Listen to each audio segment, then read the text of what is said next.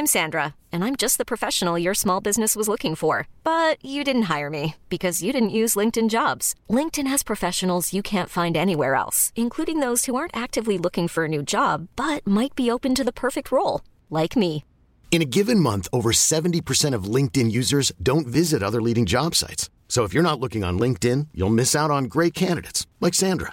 Start hiring professionals like a professional. Post your free job on linkedin.com/achieve today.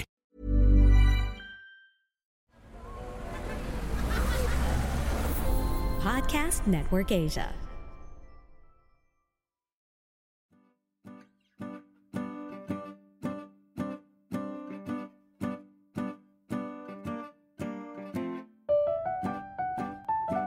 Anyong mga K-drama pamangkin, it's another Tuesday, so another K-drama chismisan. And I am back with another K-drama list to help you when di mo na alam kung ano ang next na papanoorin. Now, today's episode is specially dedicated to my fellow titos and titas that are listening right now. You see mga pamangkin, once you're a working adult, everything changes, pati na ang taste mo sa K-drama. Suddenly, school romance or coming-of-age romance is not so appealing to you unlike before. Madalas, it's simply because di ka na makarelate and you are way past the pabebe romance. Good thing, meron tayong office romance that are here to still bring us the kilig we need while adulting. Office romance are here to bring us the kilig while also talking about career growth, office politics, and finding fulfillment while managing the bills. Mga bayarin. And in today's episode nga, I present to you some lang kasi aabuti tayo ng ilang oras dito if I list down all of my favorites from past and present release. So I'll only share some of my fave office romance K-dramas, and I'll tell you also why you should watch it and why it may not be for you. Ready ka na ba? Ilista mo na ito sa mga susunod mong papanoorin, pamangkin. And in no particular order, let's begin. Let's start it with a classic, mga pamangkin. Let's begin with a K-drama na halos alam ng lahat ng mga titos and titas out there. Now, not all office romance are strictly in an office, okay? Or it involves, the white-collar jobs.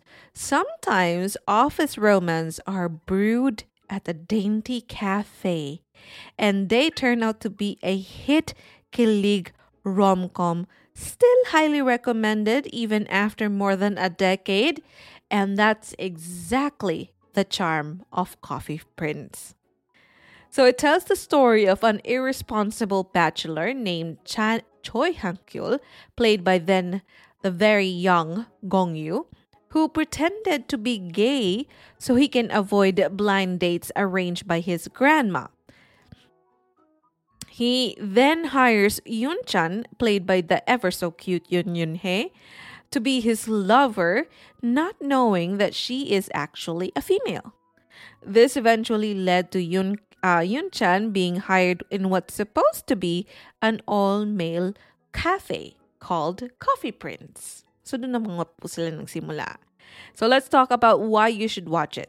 Well, first of all, it's a classic rom-com that will never not be nakakakilig. It will make you feel so kilig regardless of age and what year you watch it. Like I've watched it way back to early 2000. I watched it around 2019, 2020 or something like that. Still nakakakilig pa rin.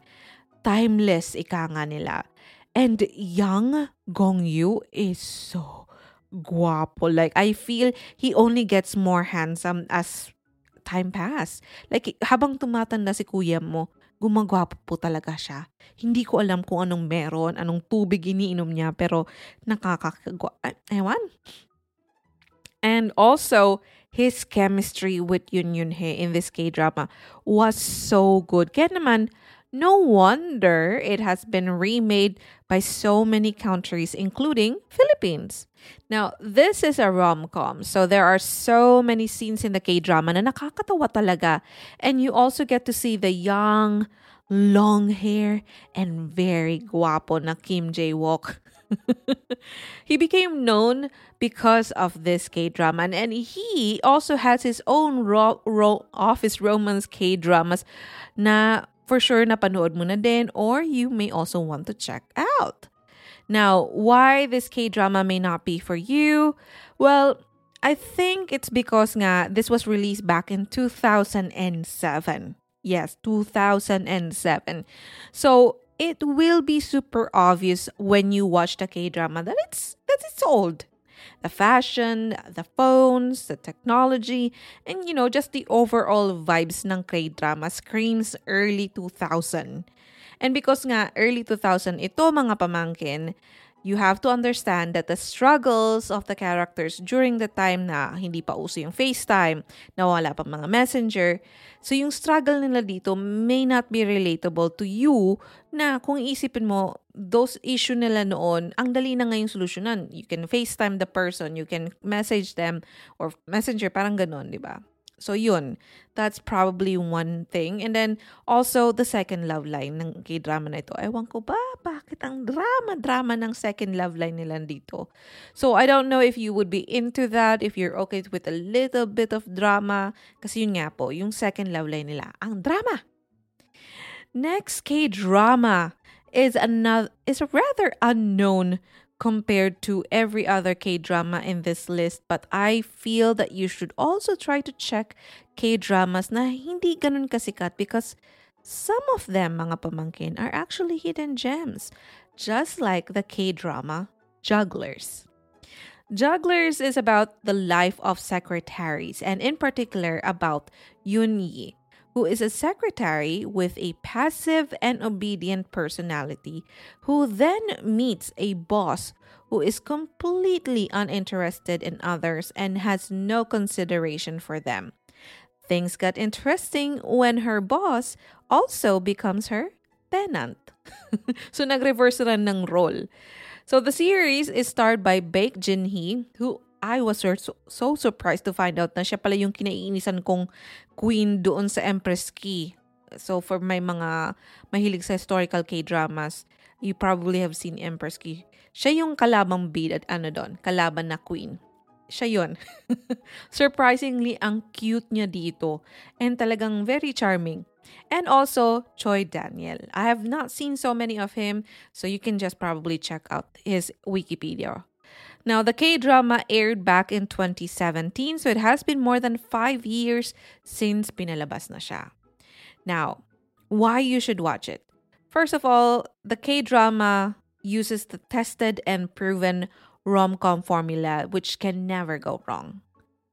Maybe, pero it's almost every time it's being used, it's a sure, foolproof formula. Cold male lead and a warm, energetic female lead, it's always a good combination. So, either wale talaga umarte yung mga bida o talagang walang chemistry yung mga actors, yun yung mga tanging dahilan kung bakit hindi mag-work itong formula. And in Jugglers, Jinhee and Daniel actually look so cute together. Not sure if it's the height difference that make them very cute together or talagang yung mga funny yet nakakakilig scenes nila ang nagdala, which, brings out the kilig in you. Now, why this K-drama may not be for you? I hate the second love line. Sorry na talaga sa mga nakapanood nito at nagustuhan yung second love line, pero I hate it. Hindi ko talaga gets. I know second love lines are usually just bonus sa mga kwento or sa K-drama. A side story that can also, bring additional kilig or drama. Parang pang liwaliw natin. Pero in Jugglers kasi, the second love line was just a pain for me to watch. There was no chemistry and it's it started cute nung una, but then I think halfway into the K-drama, I felt that the writers just gave up on the second love line. Napaka-dragging, and then yung actors weren't, as the young ones would say today, it's not giving. So yun. Yun yung medyo struggle ko, which maybe will affect your reason for, not wanting to watch Jugglers. Now, another K-drama where the leads have an adorable height difference is the rom-com fave of many of us, which is The Strong Woman Do Bong Soon, starring Park Bo Young and Boyang. Boyang? Ano sinabi ko? Boyang. Park Boyang and Park Young-sik. I apologize. I am butchering their names because, again, I still have not mastered how to pronounce their Korean names. I really apologize. I'm trying my best, pero hindi ka talaga kaya. Pasensya na po. Park Boyang, okay? Anyway, the K-drama tells a story about Do Bong-sun, who was born with superhuman strength and was hired by the CEO of a gaming company to be his bodyguard. Now, why you should watch it? Okay. Oh my gosh. This K-drama is super cute. And cute is actually a really good adjective to this K-drama. Park Bo-young is so adorable in this K-drama. So cute and at the same time, so funny. Actually, nakakatawa talaga siya. Especially, if I also watch it and I think about the idea that someone as petite as her. Like if you don't know Park Bo-young, you can just go ahead and search for her and you would see she's so petite. So the idea of her being able to lift heavy things and people now without breaking a sweat, it's funny and interesting to watch for me. Sobrang daming funny scenes dito sa K-drama na ito na kahit ilang beses kong panoorin, nakakatawa pa rin talaga. Now, aside from the funny scenes, of course, panalo din po dito yung chemistry ni Park Bo-young and Park Hyung-sik. Oh my gosh, the chemistry was too strong that even until now, people are shipping them in real life. Not too long ago, actually, may nakita akong video na mga parang pictures daw ng dalawa on a date.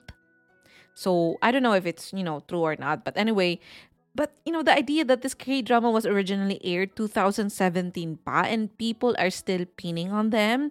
They're still trying to ship them. It's crazy. Ganun po katindi yung chemistry nila. Now, aside from the romance, there's also the added mystery in the K-drama there, which is actually exciting to watch because meron siyang mystery. So there's like meron parang kailangan kang i-solve because it involves a little bit of crime, which in a way is a little bit weird why it was added to the story, but it kind of gives you the added mystery and excitement na rin to watch. Now, why this may not be for you? Although this K-drama technically can be considered as an office romance because they work together and, being with each other a lot because of work made them closer, it's kind of hard to relate to this K-drama kasi wala naman tayong super strength, diba? And so, if ang hanap mo is relatable office romance that you can picture yourself and your cute office mate or cute teammate to be in, then definitely this K-drama is not for you. Kasi unless may pambihira kang strength, so kung wala, hindi talaga relatable. And I guess this next office rom-com or office romance is also not for you because it's a classic K-drama na meron ding halong fantasy. And it's the K-drama, the classic K-drama, Master Son. Starring Hindi ko, anong nangyayari sa bibig ko ngayon? Starring my rom-com queen, Gong Yoo-jin, and Oppa So Ji-soo. So Master Son is about a young woman who can see ghosts and find a safe haven when she touches the hand of a pompous CEO. Now, in return for her safety, she promises to help him solve the mystery surrounding his girlfriend's death. Like what I said, if ang hanap mo is a relatable office romance, Master Son is definitely not for you. So that's one of the reason why this K-drama is not for you. So definitely it involves fantasy and from time to time the usual scare jump or horror jump. Horror jump scare. Ano ba tawag dun? Basta yung bigla ka nalang gugulatin. So, hindi po ito, hindi po siya recommended na panoorin nyo ng gabi, mag-isa kayo, tapos patay na yung mga ilaw. Wag po. So, yun. So, kung di mo bet yung mga multo, then also do not watch this K-drama. Kasi alam nga naman nakapikit yung mata mo all throughout the K-drama, di ba? Which, by the way, is a total of 17, not 16. 16 originally, pero dahil nga sobrang patok niya, and there's a reason for it, okay? Dahil sobrang naging hit niya, they extended it by 1 episode. So, total of 17. Also, why this K-drama may not be for you? Another reason is actually it has a weak second love line. So, kung yun yung importante din sa'yo, yung maganda din yung love line, second love line, this K-drama is not for you kasi it has a very weak second love line. And it involves a very young So In-guk, which nangihinayang ako kasi So In-guk was actually very charming at the start of this K-drama. He was actually a great parang second lead. So parang may love triangle sila nila Gong Yoo-jin and So Ji-soo. Pero it turned out to be, a different second love line altogether. Pero hindi ko talaga, I wasn't feeling it.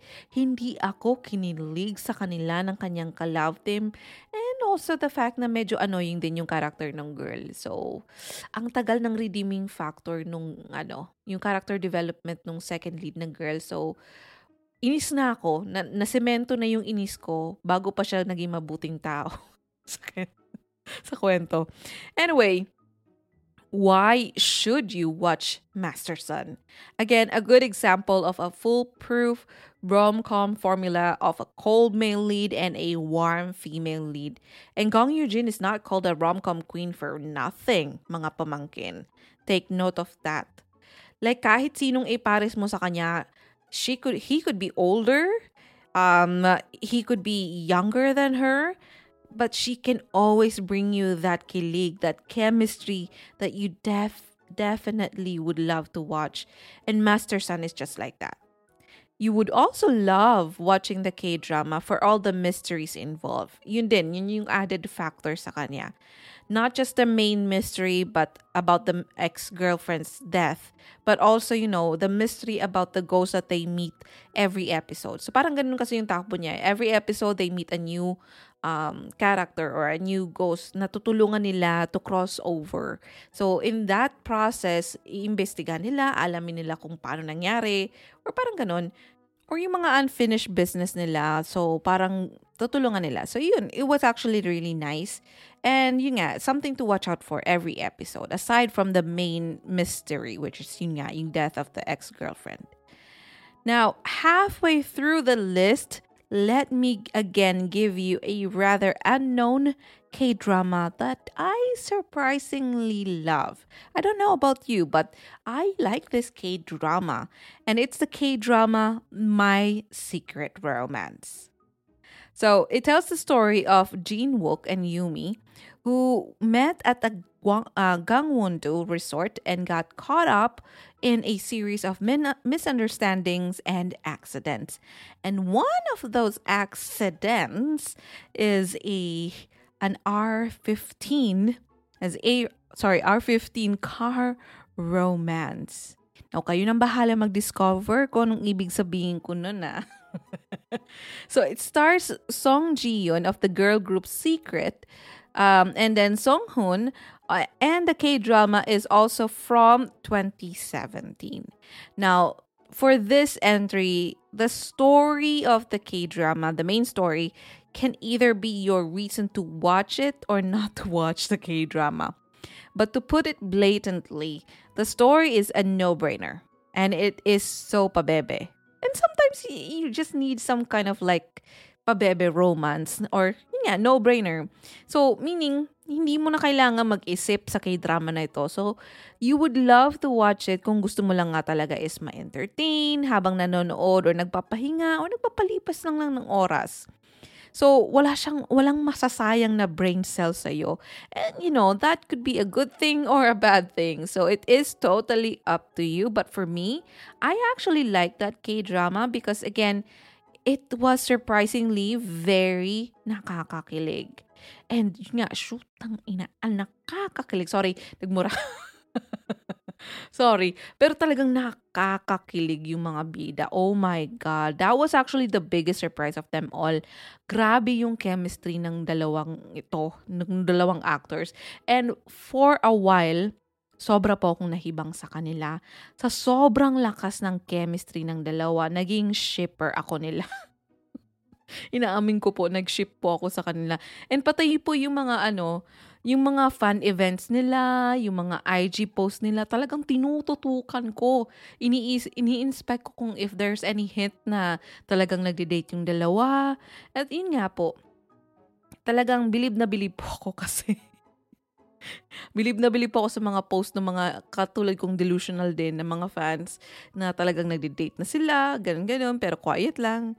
Because I swear, I believe that they have to be in a relationship because ang sobrang strong ng chemistry nila that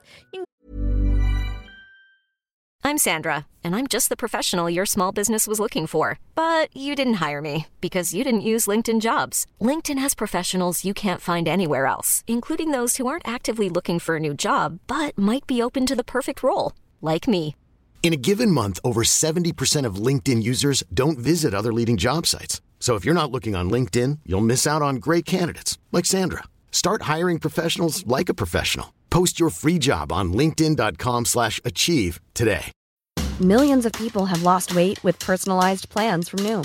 Like Evan, who can't stand salads and still lost 50 pounds. Salads generally for most people are the easy button, right? For me, that wasn't an option. I never really was a salad guy. That's just not who I am. But Noom worked for me. Get your personalized plan today at Noom.com. Real Noom user compensated to provide their story. In 4 weeks, the typical Noom user can expect to lose 1 to 2 pounds per week. Individual results may vary. Yun nga, it's hard to pull off something like that kung hindi talaga kayo in a relationship, no, kung hindi talaga kayo in love with each other. Ewan ko. Nabaliw po ako sa kanila kasi ganun po talaga nakakakilig. Ang cute. Anyway, so it is totally up to you.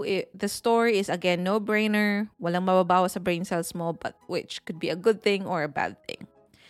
And speaking of, also, kinabaliwan ko even after the K-drama.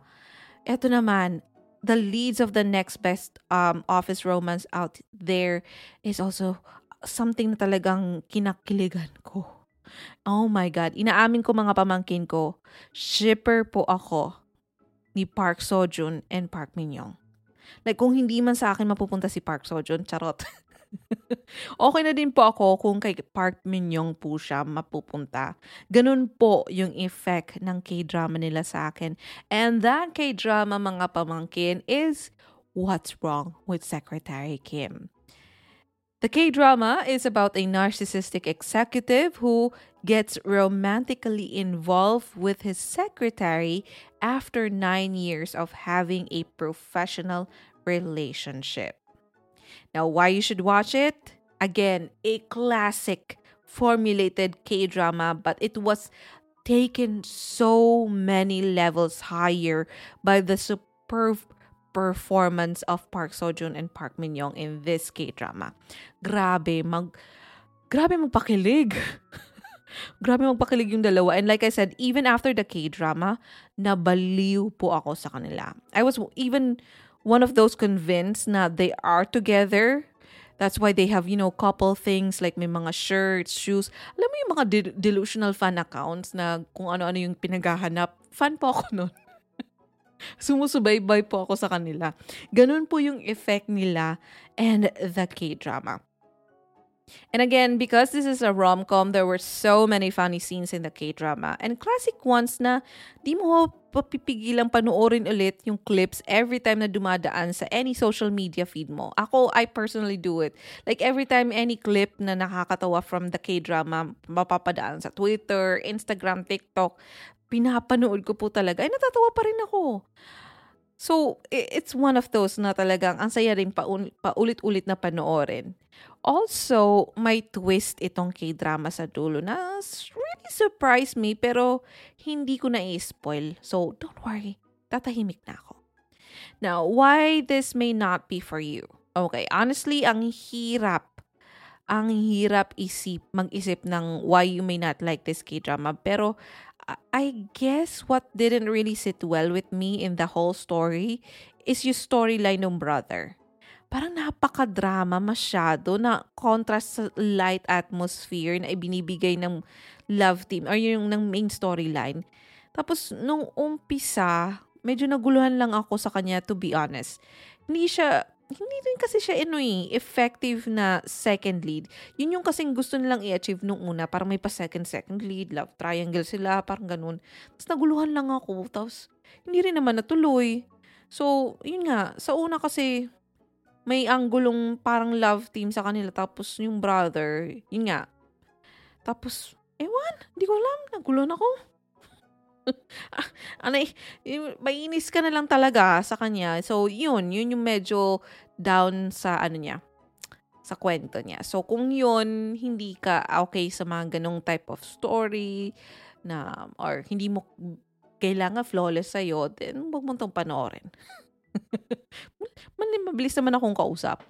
Anyway, yun nga. So, hindi na isa sa mga talagang issue ko sa kanya is hindi naging matagumpay yung second love line. Unlike sa second lead nitong susunod na K-drama sa ating listahan. A K-drama so loved back in 2020 and it was even adopted just recently by GMA starring Bea Alonso and Alden Richards. Alden Richard. Oh my God. It's the K-drama Startup.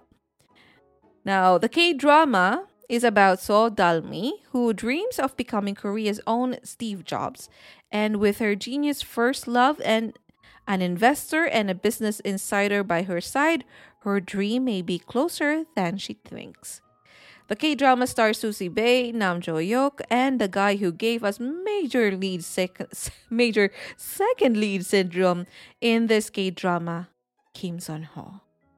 So, needless to say, the main reason why you should watch it is because of Kim Sun-ho and also Nam Jo-hyuk. Because for a time, the whole K-drama fan world was divided into Team Dosan and Team Good Boy. So, yun speaks volume about the second lead syndrome of this K-drama. Both made our hearts flutter and we all wanted to be Bae Susie's character. Ang sarap lang ng problema ni ate girl mo. Kasi kahit alin talaga yung piliin niya. Kasi panalo, walang lugi si ate mo. Anyway, aside from the romance, the K-drama is actually really good as well in inspiring you to pursue your dream. It talks about perseverance and compassion as shown by the relationship here by Kim Son-ho's character and the grandma of Susie's character, si Halmoni. So it's actually really nice as well. So nakaka-inspire siya. Now, why this K-drama may not be for you? Well, there is definitely business talk involved in here kasi you are also introduced to the world of startup. So at times, you would find yourself lost in the terms used in the K-drama, yung mga process ng sinasabi nila. So yun nga. And also, kung malayo siya sa current field mo, mahihirapan ka ng slight na makarelate. Also, the K-drama was really one of the best of 2020. As I also mentioned this in the 2020 finale episode of mine. Pero it's far from perfect. Okay, let's be honest. It's one of the best but it's far from perfect. Maraming flaws sa ibang storyline like yung mysterious person who is supposedly out for revenge pero hindi rin naman nila na-push. Parang binitawan nila midway yung storyline na yon. Anyway, and also the obvious bias to the main male lead in the story. So yun, unfortunately. And speaking of obvious bias sa main male lead, sadly, the next K-drama on our list also had the same experience. Another Park Seo-joon entry, but this time with Hwang Jung-um. It's the K-drama She Was Pretty. Originally aired back in 2015, so I guess another classic office romance. She Was Pretty is about a once popular girl who lost her beauty while growing up and a once bullied chubby boy who turned out into a hot chief editor of a fashion magazine and who unexpectedly, etong dalawang ito ay nagmeet again and started working together. Now, the K-drama also stars Choi Si-won of the K-pop groups Super Junior as the adorable Kim Shin-hyuk na super funny in this K-drama. But unfortunately, siya nga po yung tinutukoy kong biktima ng bias na pagsusulat. So, sure, I understand na dahil nga second lead lang si Si-won, yung character niya, hindi siya pipiliin ng bida sa huli. Pero I really felt that while watching the K-drama na medyo naging unfair yung treatment sa kanya, sa character niya. Kasi halos mas marami pa yung interaction ni Si-won kay Park Seo-joon. But anyway, the K-drama was really charming when I first watched it. Iba din yung chemistry dito ni Park Seo-joon and Hwang Jung-um. Pero sakto lang, which is again, sakto lang sa K-drama, which is again yung parang formulated na K-drama. Supladong bidang lalaki na wacky and a wacky na bidang babae. Pero hanap din yung comedy ng K-drama na ito. So many funny scenes and I cannot forget the Michael Jackson shoes and the whole tooth scene. Anyway, that really sticks sa memory ko. Now, why this K-drama may not be for you? Well, I enjoyed it for sure the first time I watched it, and I always remember it as the K-drama with a really, really good OST. But the second time I watched it, I realized na medyo boring din pala po itong K-drama na ito. Predictable yung mga nangyayari, and at the same time, daming pabebeng scenes. So, buti na lang talaga ang pogi ng asawa ko dito. Charot. But I guess that again could be a good thing or a bad thing for the K-drama. So, kung ang hilig mo naman talaga yung mga predictable pabebe K-dramas na hindi mo na kailangan mag-isip, ayaw mong pinag-iisip ka, then watch this K-drama. So, check out She Was Pretty. But if you want something na medyo challenging and unpredictable, then I also offer you a K-drama that I just finished just recently, which is Kiss Sixth Sense. Now, this is definitely for the titos and titas out there kasi may mga scenes at usapan dito na hindi pang bagets. So, the story is about Yesol, who has a special ability. So when her lips touch someone else's lips, she can see the person's future. However, she has no idea if her vision is set to take place in a month, a year, or several years into the future. Now, the crazy romance started when she accidentally kissed her boss and saw the two of them getting it on. So why you should watch it? Like what I said in my full review of this K-drama, Kiss Sixth Sense cured me of my rom-com drought. It has been so long since kinilig po ako ng ganito in a K-drama. Alam mo yung kilig na bigla ka na lang mapapatili, or hahampasin mo yung unan, higaan, o yung katabi mo, yung walang malay na katabi mo. So that type of kilig, I don't know if you have already experienced that, but that for me does not come that often. So that was something I finally experienced again with this K-drama. Again, a classic cold male lead type of bida. But what I also love about this K-drama, yung female lead dito is not the typical, overly joyful, very ray of sunshine kind of female lead. She was actually strong. She was a strong female character. Serious at times, but, parang ang lakas niya na parang She's a strong female character that goes head-to-head with the male lead, yung boss niya dito, from time to time. And that's something that I also love about the K-drama. Also, I love that the K-drama is so unexpected. Ang daming twist and turns ng kwento pamangkin. Mas marami pa siyang liko kaysa sa daang papunta Baguio. Yung session road ba yun? Diyos ko po, ang grabe yung mga twist nila dito. Na parang, ha? Ganon. So, nagugulantang ka na lang. And, di ko lang naman siguro nagustuhan dito sa K-drama na ito is yung last episode niya talaga na parang ewan. Oh my God, hindi ko po talaga gets. Pero, basta pakinggan nyo na lang yung full review ko nitong K-drama kasi doon ko po talaga binuhos yung galit ko sa last episode. Pero all throughout the 15 episodes of it, talagang ang ganda niya. Puno nga ng twists and turns, unpredictable, nakakakilig. Yun nga lang, yung last episode, Diyos ko po talaga. Anyway, also, yun nga, why this K-drama may not be for you? Well, again, kung ang hanap mo ay relatable na kwento, then baka hindi nga ito para sa'yo kasi may halong fantasy na naman siya.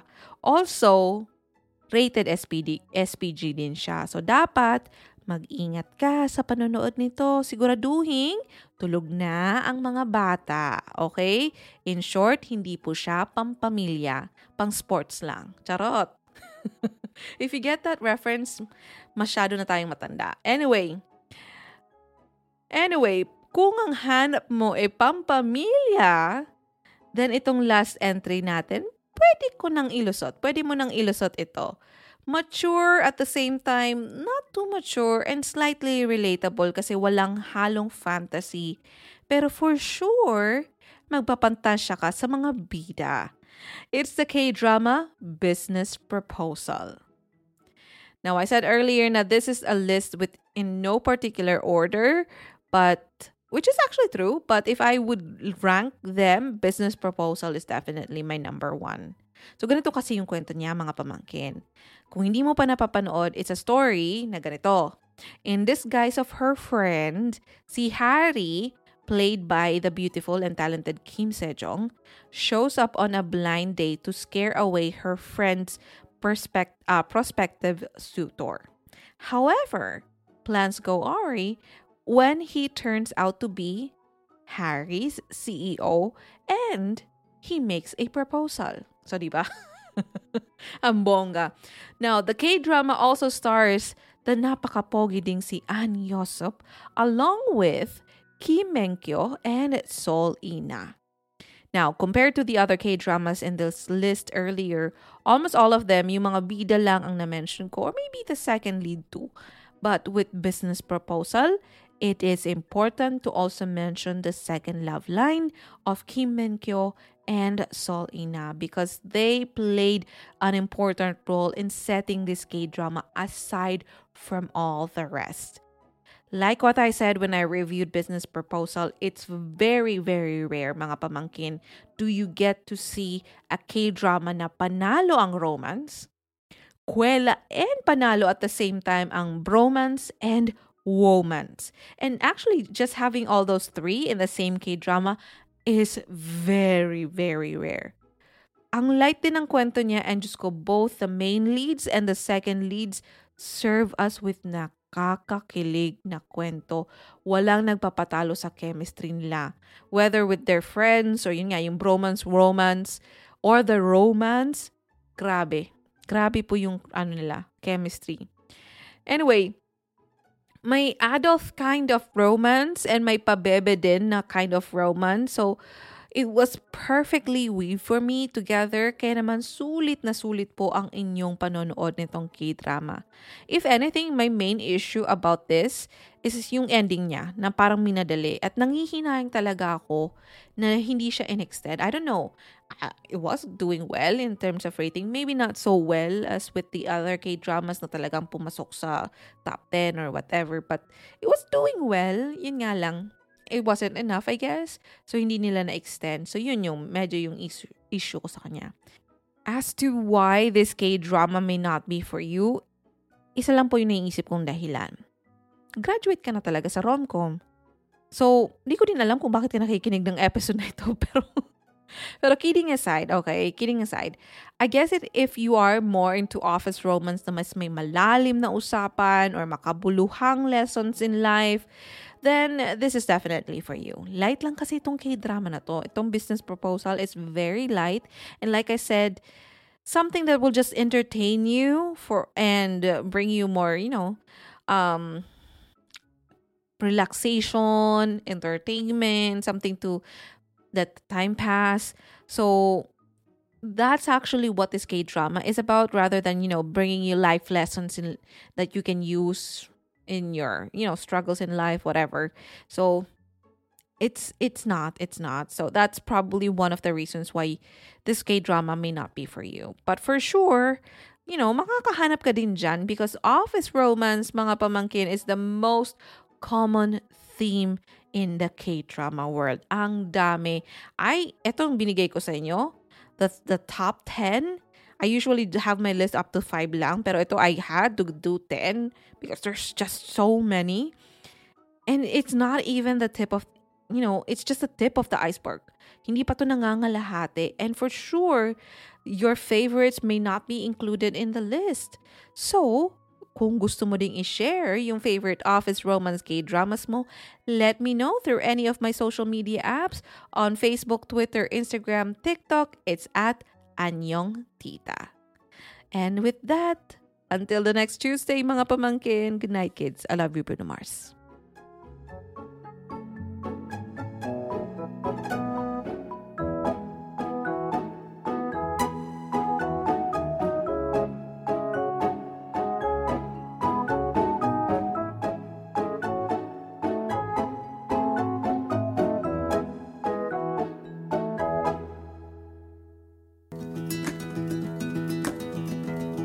Kamsahamnida! Thank you for listening to this episode. I hope you enjoyed it. Don't forget to rate us 5 stars. And if you want to be updated, make sure to follow the podcast, hit the notification bell, and also follow me at Anyong Tita on Facebook, Twitter, and Instagram, so you won't miss out on anything. And catch our weekly deep dive K-drama conversations every Tuesday on Spotify, Apple Podcasts, or other podcast streaming platforms here at your favorite K-drama show with your favorite K-drama tita. Anyong Tita!